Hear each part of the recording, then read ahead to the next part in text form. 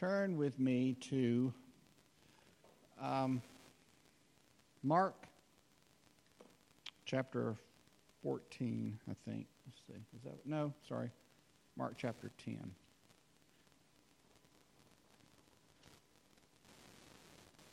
Mike Karen says I use the New American 1995 version. They have another one since then, but mine's an older one. When Wimber was alive, he would go, okay, turn in your necessary and vineyard translation, which is like he used NIV. But I went, nope, not changing. I was raised in Campus Crusade. I was raised with just the New Testament in Campus Crusade. Later, I thought, why don't I get a whole Bible? You know, we were high school kids, and that was like 1969, and it was very popular just to use the New Testament. And I really like all the old stuff, too. It all makes a lot more sense, all of it together. So when did we start doing this? Oh, I should pray, probably, too. Those formal prayers. Help, God. How about that one? Thank you for Karen, the worship that you gave us through Karen. Speak to us this Lord's Day.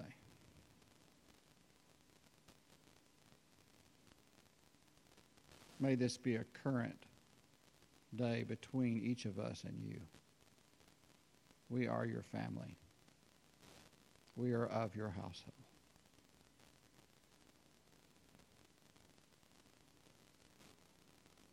We honor you.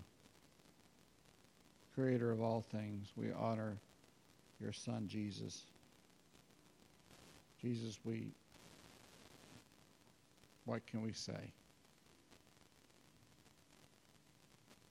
It's not that just that you deserve to sit at the right hand of the Father, but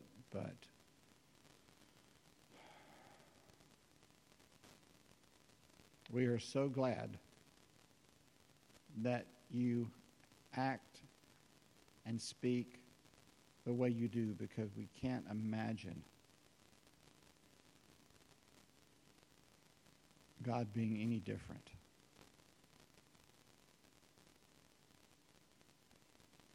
Holy Spirit, quicken us, each of us, no matter what's going on in our lives. Would you put that over to the side for a moment and interact with us, and that we might interact with you.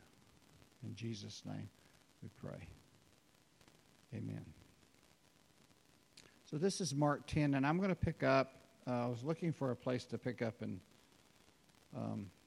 talk about some of this, and I've decided I would just go through and just comment on a few things.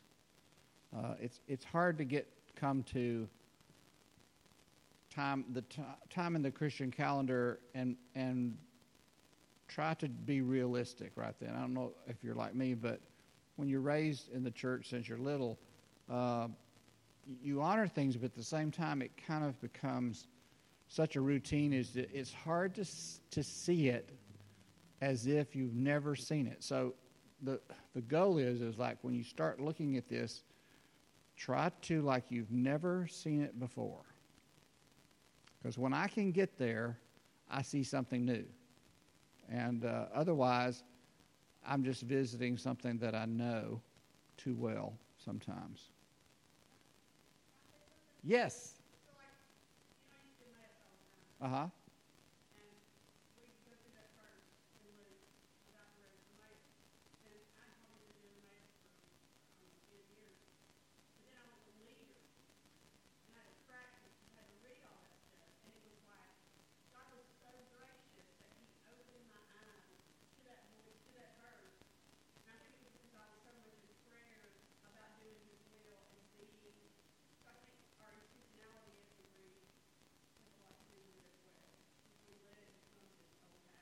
Yeah.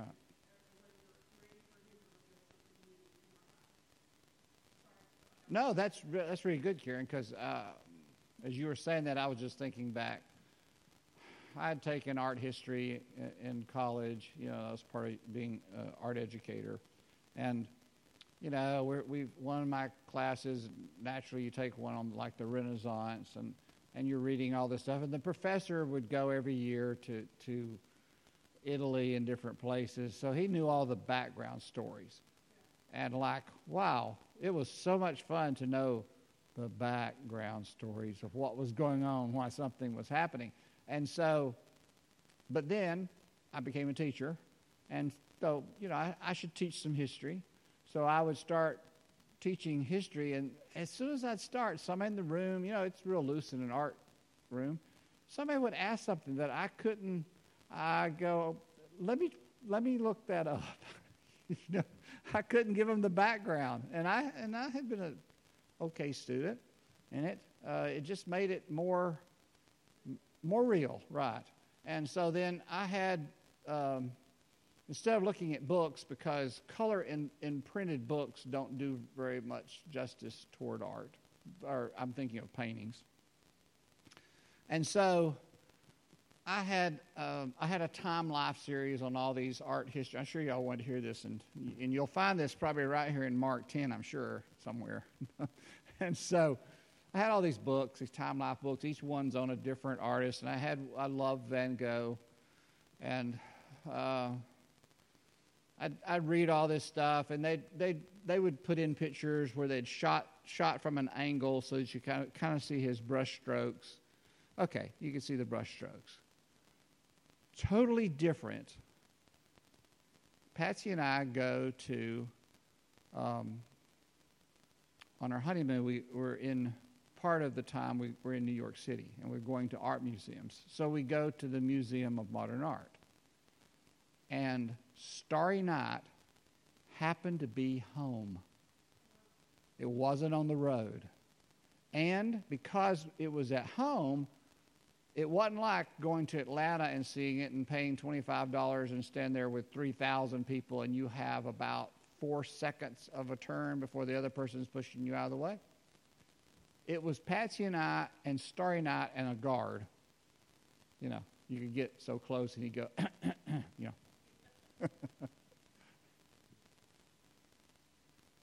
And there it is, and it's, late 1800s, this canvas.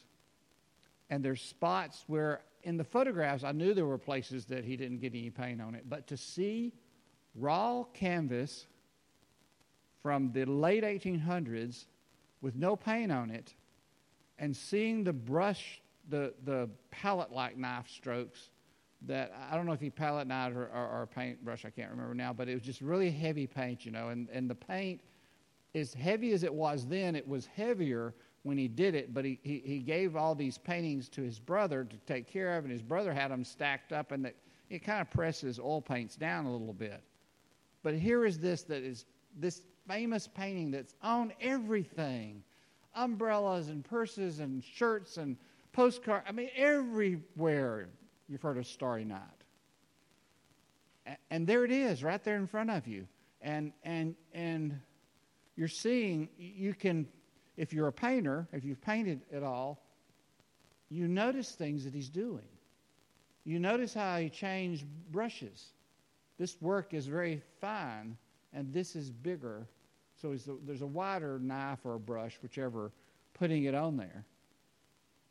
And it's the same way with this. I see where you're going, because this came into all just because we started that, Karen.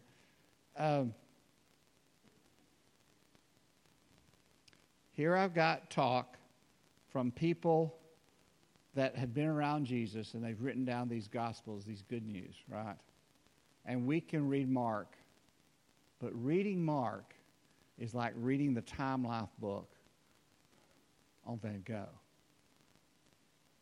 And being there with the painting is when you start having your latest encounter with Jesus in person. Yeah. One's just a story, and the other is a person right in front of you.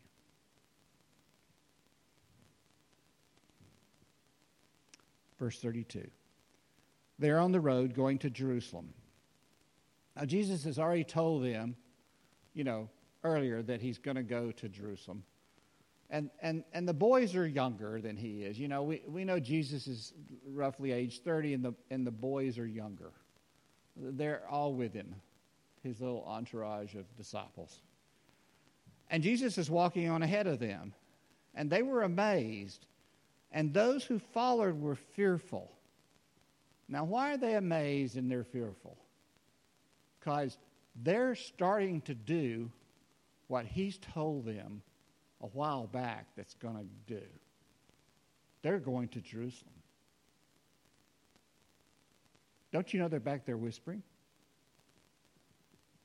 How far we got to go? I don't know. There's a couple more little towns, you know. What's going to happen when we get there? I don't know. I don't know.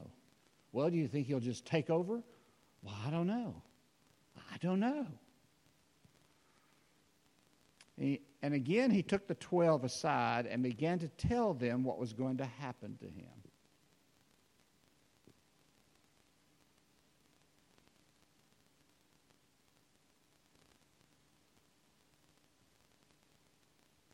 That right there that's a glimpse of the Son of God. He didn't want them to be surprised. He wanted them to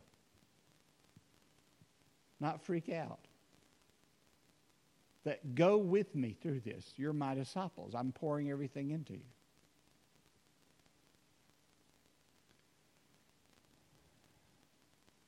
Saying, verse 33, behold, we're going up to Jerusalem. It's kind of the way the road, in the landscape is.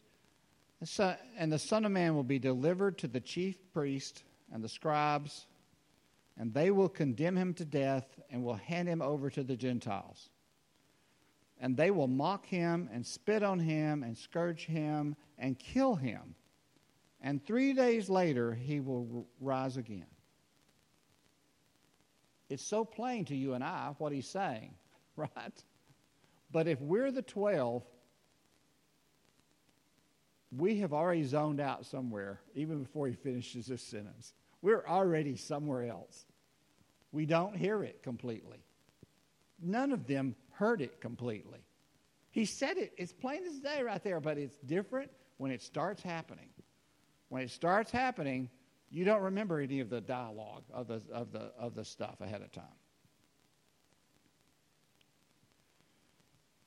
Verse 35, and this is the reason why I know this is true. Now, I know I'm projecting into people, but you know people, and these are just people, right?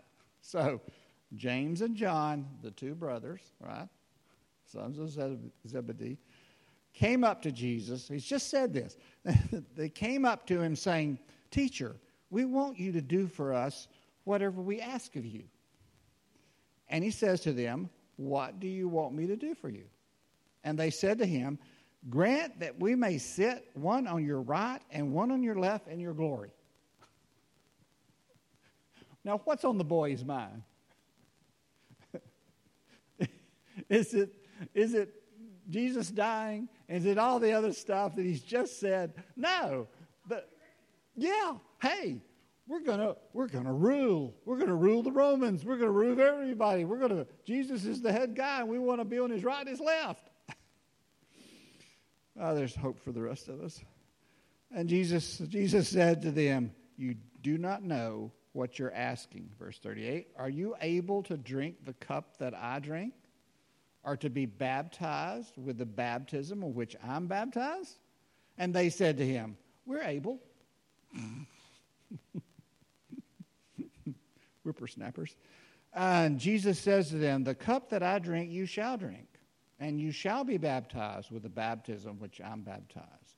But to sit on my right or on my left, this is not mine to give you, is to give, but it is for those for whom it has been prepared."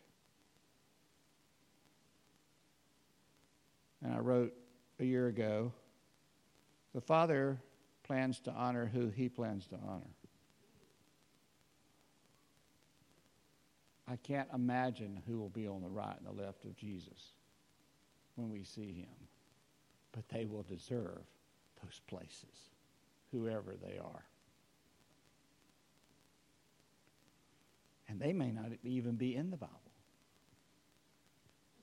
They may be, you're going there, who? Where did they live? What time? What did they do? What did they do with God? Probably obeyed him with their whole life and more. Verse 41, hearing this, all the guys, the 10 began to feel indignant with James and John. What? What did they just say? I wish I'd thought of that. I can't believe the nerve, the gall of them to do this, to ask to have the right and the left side of Jesus. I imagine they had more to say than that. Calling them to himself, Jesus says to them, okay, we've got a little learning thing going on here, guys. Despite the fact that I'm going to Jerusalem to finish this out, this is an actual great teaching moment for all of you. He calls them to himself, verse 42, and Jesus says to them, you know that those who are recognized as rulers of the Gentiles lord it over them, and their great men exercise authority over them. This is how the people in the world do stuff.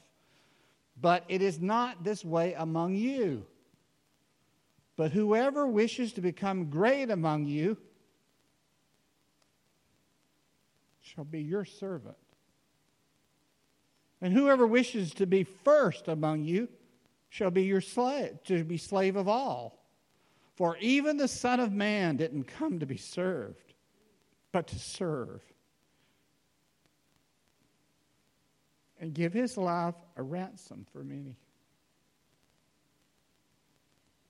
You want to know what your older brother's like? That's what your older brother's like. Your older brother knows that his younger brothers and sisters, this is what he's hoping for.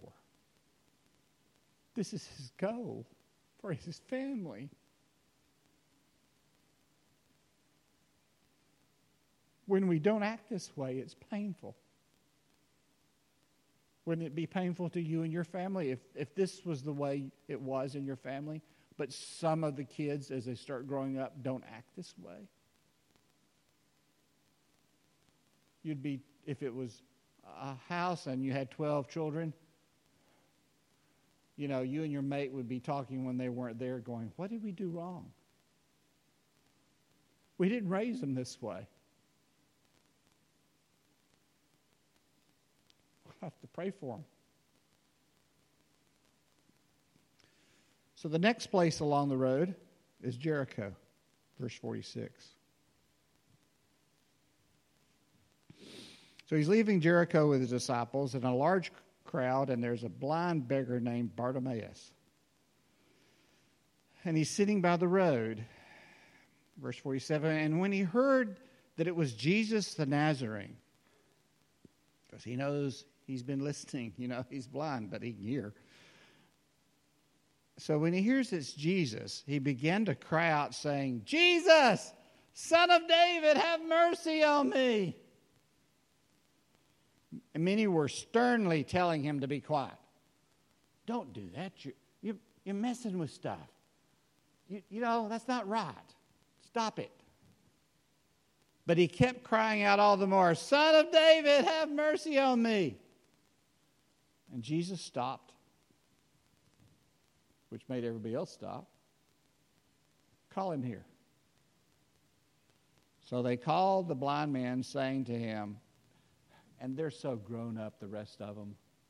They're talking down. This is a one down thing. You would not have said this, I don't think. Take courage. Stand up. He's calling for you. You know what they really mean by that is, dadgummit, Jesus is asking him over personally. I wish you'd ask me over. I just know people. I just don't think that they were like, oh, this is wonderful. The blind guy is being asked over to Jesus. Maybe not. I shouldn't be that way, I guess. Throwing aside his cloak, he jumps up and he came to Jesus in 51. answering him, Jesus says, "What do you want me to do for you?" And the blind man said to him, "My master, I want to regain my sight." And Jesus said to him, "Go, your faith has made you well." Immediately he regained his sight and began following him on the road.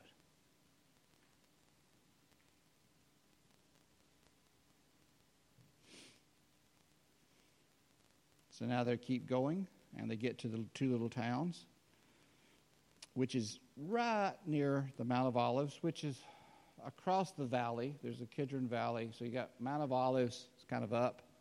Kidron Valley goes down, and then Jerusalem is built up on a point, on a hill. You know, and King David fortified it up there as a place that could be defended and stuff. And so they're right there.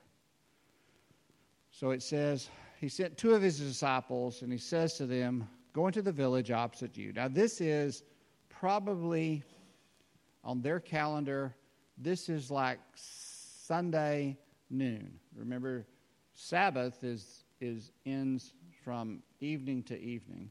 And so they've just, this is like first day of the week is when this is starting. So we think of this scene as being the big deal, but see it just as this is the next part of the unfolding of all this. But there's a lot in this.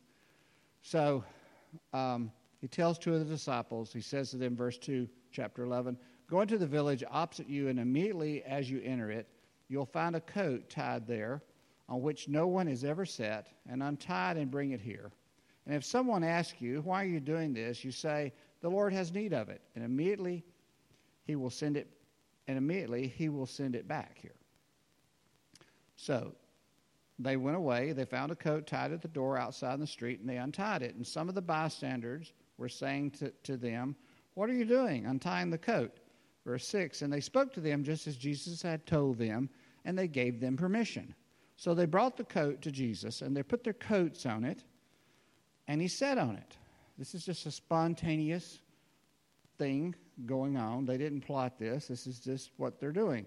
And so I think others that kind of a crowd is grown up to this. I mean, there's people, Jesus is going to Jerusalem. You know that they hate the Romans. They're just so, they've had, that they don't have news services, but they have each other. And they've just been talking for 3 years around about this Jesus, since John the Baptist has died and all this. And they got all these stories, and whether they've seen him or not seen him, that's enough to get you to leave. Quit doing what you're doing. Jesus, hey, did you hear Jesus is on the road? He's walking toward Jerusalem. Really? Maybe today's the day he'll take over. There's a crowd formed behind them. There's a crowd formed. Now there's a coat. Now they got coats on the back of the coat. Now other people see this and start spontaneously putting their coats down in front of him on the road.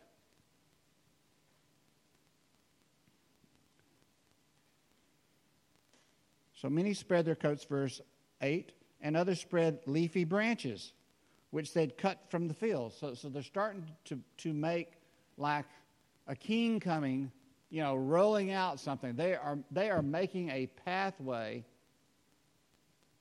to honor him and to kind of physically proclaim this, I think. Verse 9, and those who went in front and those who followed were shouting. So there's some ahead because they're walking. There's his disciples with him. There's others. There's a crowd. I see more of them behind than probably in front.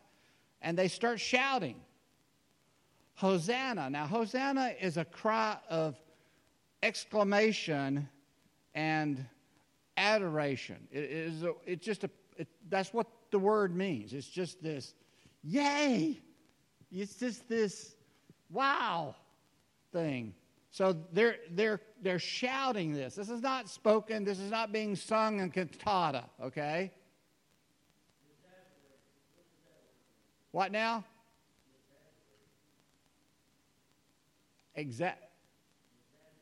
Exaggerated. Desaturated. I don't know. Exactly. How are you thinking you're just coming to your head or something I just said? Type of feeling? My ears are ringing because I was climbing under a house yesterday, so they're ringing more than typical. Okay, so yeah, this is Hosanna. Blessed is he who comes in the name of the Lord. And that's an Old Testament line right there. But and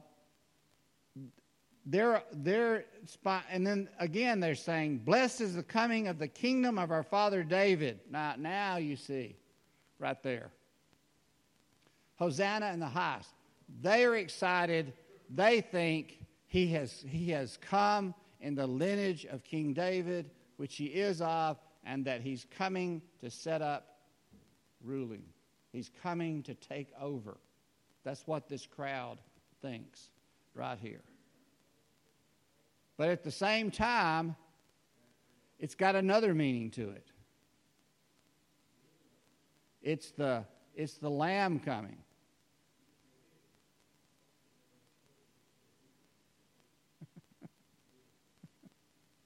Let me keep talking up here for a minute. Okay, so, John has already said this when he sees Jesus come to be down to the Jordan to be baptized by John the Baptist. He says, behold the Lamb of God who takes away the sins of the world.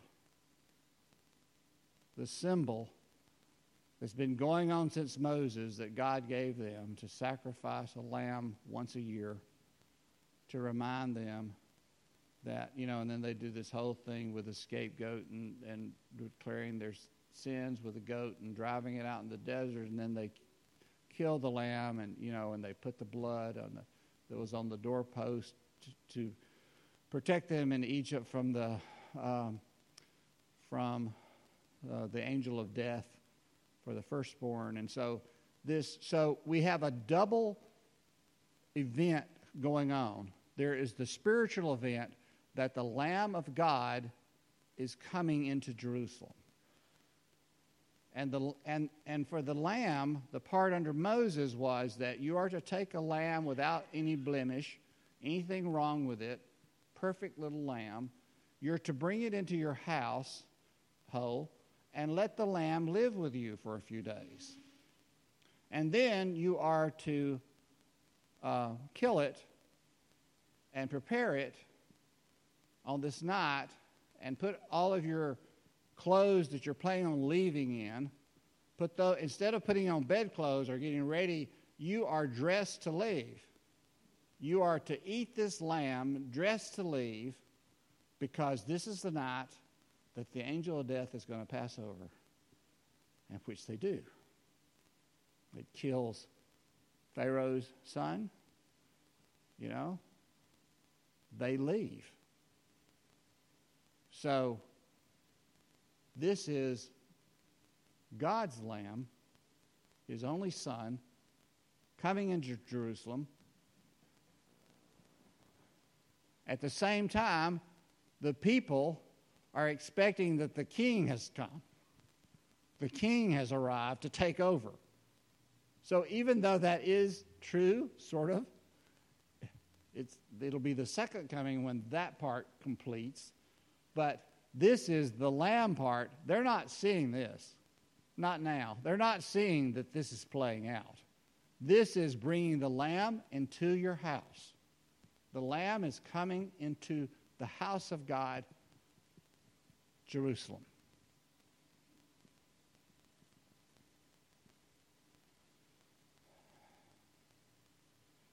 Verse 11, Jesus enters Jerusalem and came into the temple. And after looking around at everything, he left for going back to Bethany with the 12, since it was already late. Now, before the when the sun sets, it's the ending of the day. The next day starts at sunset. And they'll also close the gates. There are 12 gates around Jerusalem. So they'll lock up the place, and he doesn't want to spend the night in Jerusalem.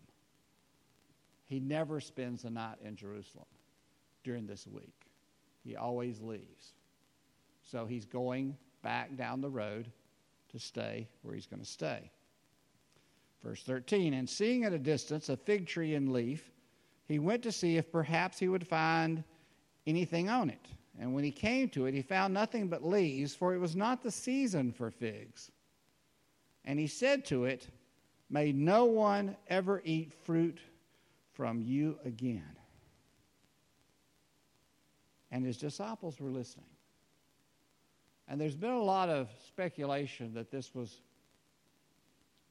also a prophetic word that was being spoken. That he's come into the temple, he's looked around, and he's left. He's come into Jerusalem, and he said, basically with the illustration with the fig tree, that you look like you've got life here. You look like a fig tree in leaf. But when you examine you more closely, you have no figs. And because of that, I'm going to condemn this. And later, what is it, 69 A.D., Brooke? When is the Romans? They don't leave a stone left on top of a stone. They leveled it, right? So in one sense, this is another thing there. Verse 15. Did I mislead that? Okay, so the disciples were listening. So then verse 15, chapter 10. So then they came to Jerusalem. I feel like I'm missing a page there. Okay, he says that. So as he's leaving town, okay, and his disciples were listening, and then they came to Jerusalem, and they've now, we're really on, this is Monday. This is like the next day, right? So he enters the temple and began to drive out those who were buying and selling in the temple. So they come to town, Hosanna in the highest, Palm Sunday, all this goes on. He looks around at the temple. He leaves town. He curses the fig tree. They spend the day ends. So then Sunday, first day of the week, Jewish week, ends, and the second day starts. And so now it's daylight of the second day of the week. Our Monday is the second day of the Jewish week, right? So they've come back into Jerusalem. The gates are all open. And so where does he go? He goes straight to the temple, verse 15. So he's entered the temple. He begins to drive out those who were buying and selling in the temple, overturning the tables of the money changers and the seats of those who were selling doves, because, you can get a dove for a couple of cents, or, you can buy something bigger. Whatever you want to sacrifice while you've come to town, we got it for a few dollars, for just a few more, whatever you can buy. If you can only afford a dove, we got that. If you need a bull, we got that. We got whatever you need, buddy. You've come to town and worship. In fact, we've got like trinkets and stuff probably that you can buy here that says that you were at the temple. Probably little, who knows. There's money to be made. People are coming from everywhere to the temple. We need to make some money while we're here. Verse 16, and he would not permit anyone to carry merchandise through the temple. And he began to teach.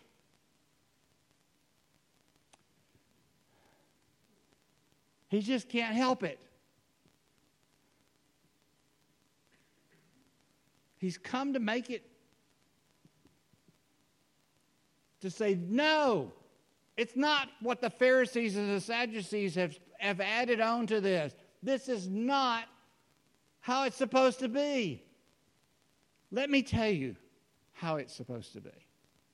He teaches every time he gets a chance to straighten out stuff. He began to teach, saying to them, is it not written, my house shall be called a house of prayer for all the nations? But you've made it a robber's den. I can't imagine what that sounded like coming from him. Coming from the Son of God in the temple.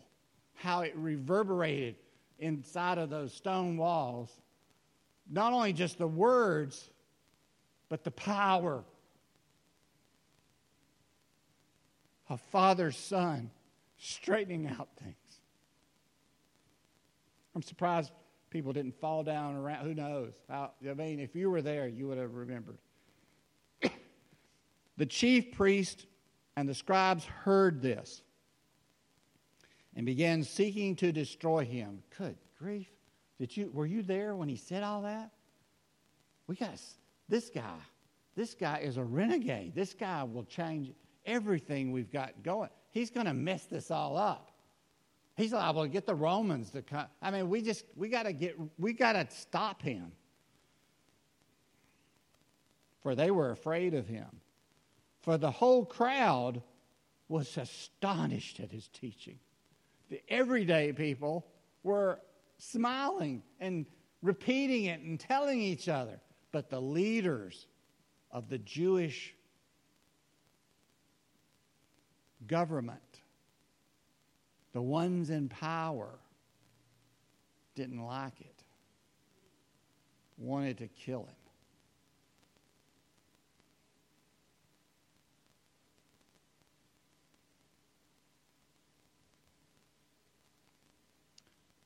Real Christianity, the relational Christianity, is opposed to Christianity, the religion. They are at odds with each other. From a distance, they look the same, but they're not the same.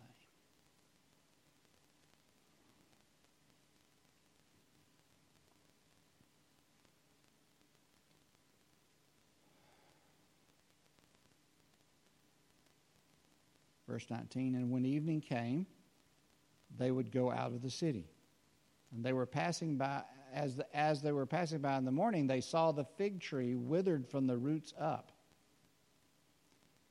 And being reminded, Peter said to him, Rabbi, teacher, look, the fig tree which you cursed has withered.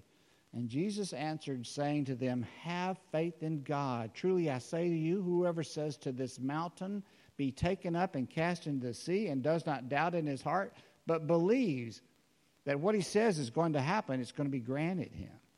Therefore, I say to you, all things for which you pray and ask, believe that you have received them, and they will be granted you.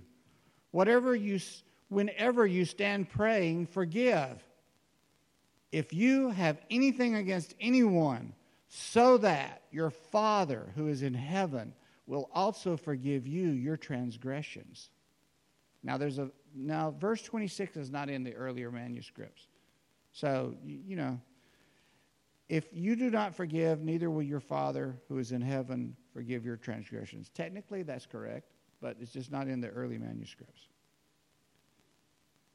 So he's just laid out how it really is.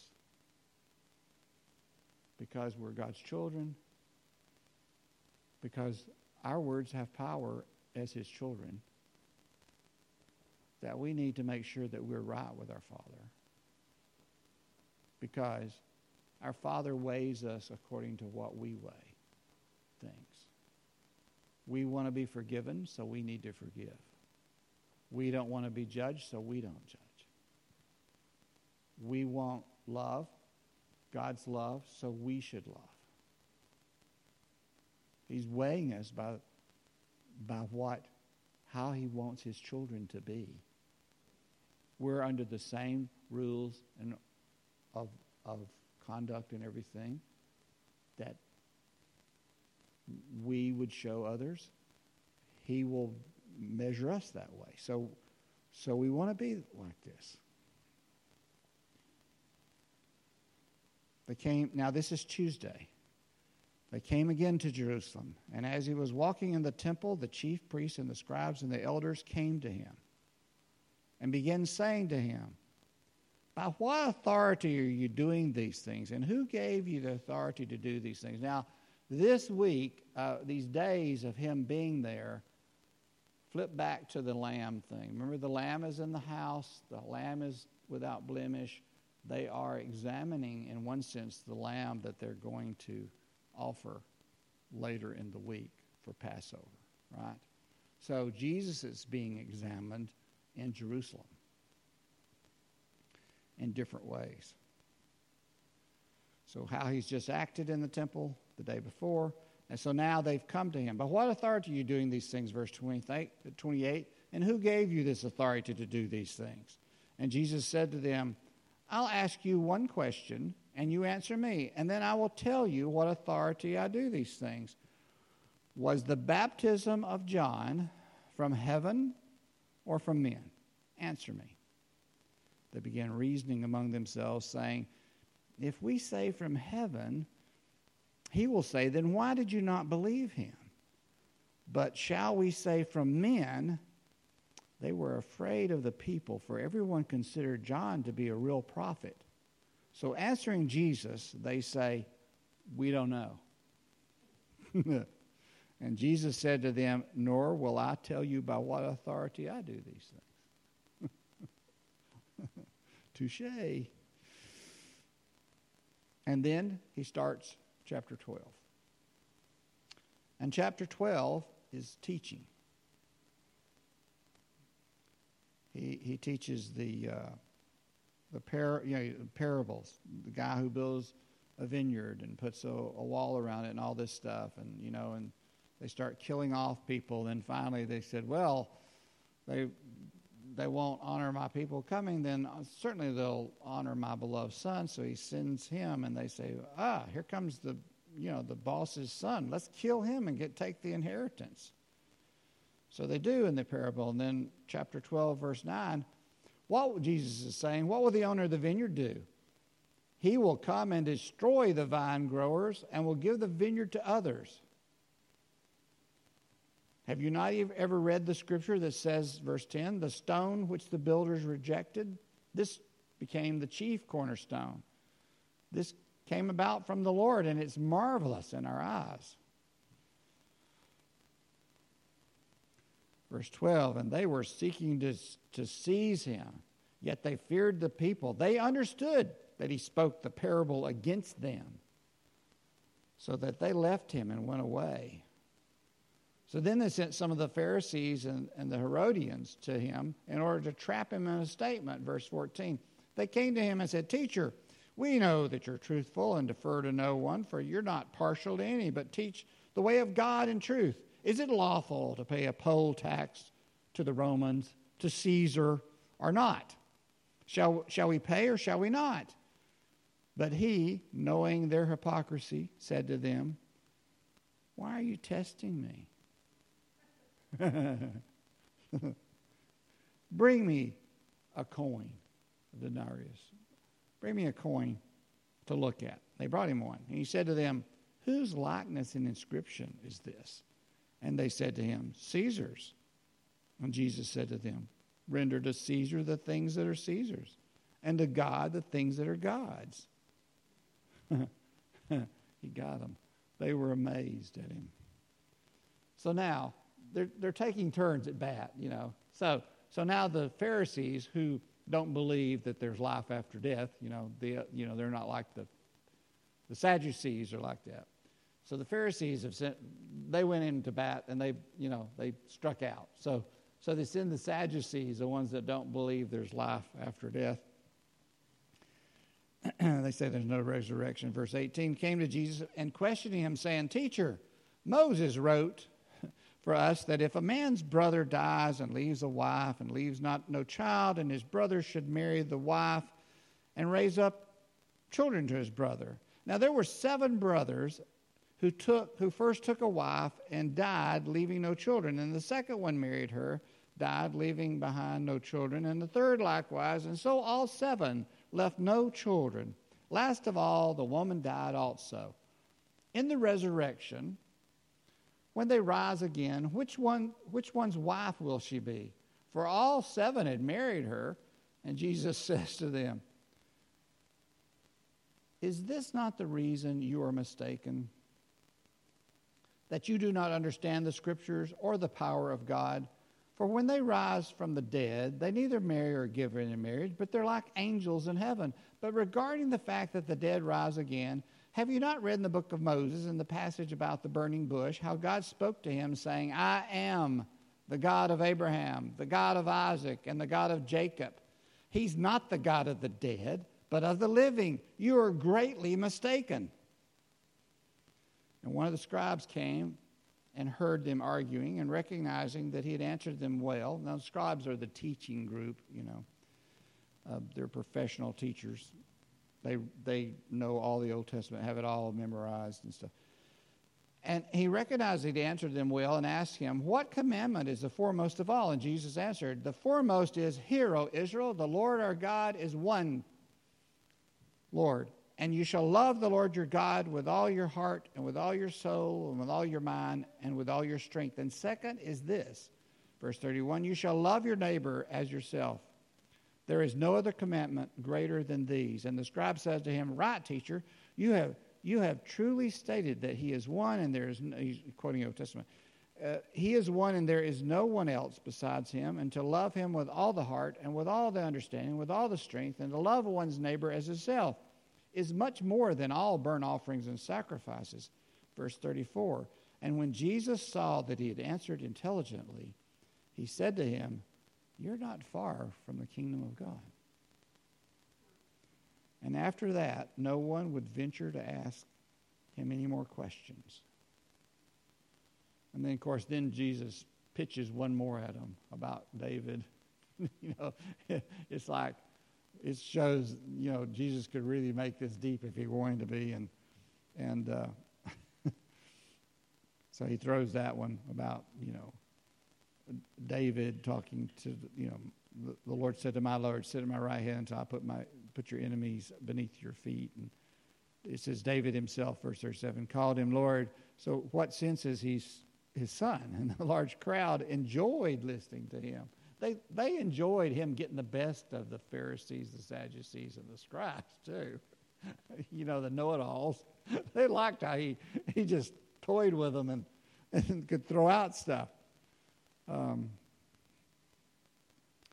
then he's teaching some more there at the end of that. 38. We'll just finish kind of the chapter. In the teaching, he says, "Beware of the scribes who like to walk around in long robes and like respectful greetings in the marketplace and the chief seats in the synagogues and the places of honor at the banquets, who devour widows' houses and for appearances' sake offer long prayers. These will receive greater condemnation." And he sat down opposite the treasury and began observing how the people were putting money into the treasury, and many rich people were putting in large sums. A poor widow came, put 2 small copper coins, which amounted to like a cent, and calling his disciples to him, he said to them, "Truly I say to you, this poor widow put in more than all the contributors to the treasury, for they put in out of their surplus, but she out of her poverty put in all she owed, all that she had to live on." I love him. He's better than anything I could have ever invented, better than any story we'd ever written. Don't you know that's the real one? That's the one you talk to. That's the one you meet in your brothers and sisters when he's manifesting in them or in you to them.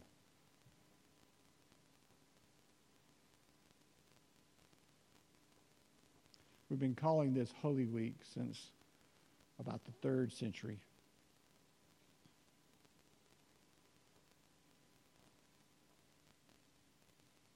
And we don't know. He may show up in person. And if it's not now, sometime. The calendar's running. Every day it's closer. We'll either go to be with him or he'll come to be with us. One or the other is going to happen.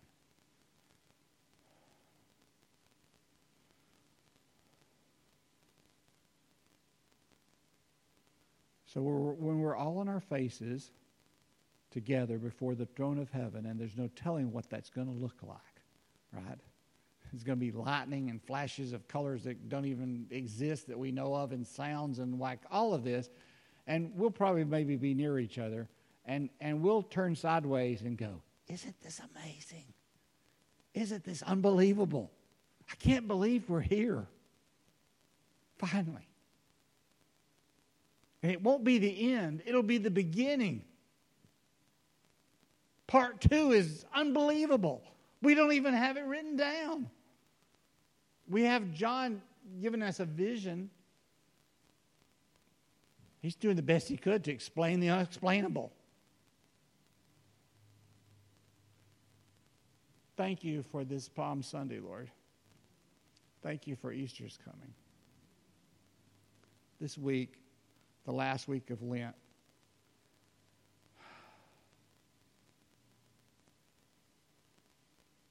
continue to humble us all, to right areas in our hearts that we haven't forgiven or we've sinned against someone, or just Holy Spirit, use this to straighten us out. We are always needing straightening out, but we kind of focus on it as we count down here. Thank you for this Lord's Day. In Jesus' name.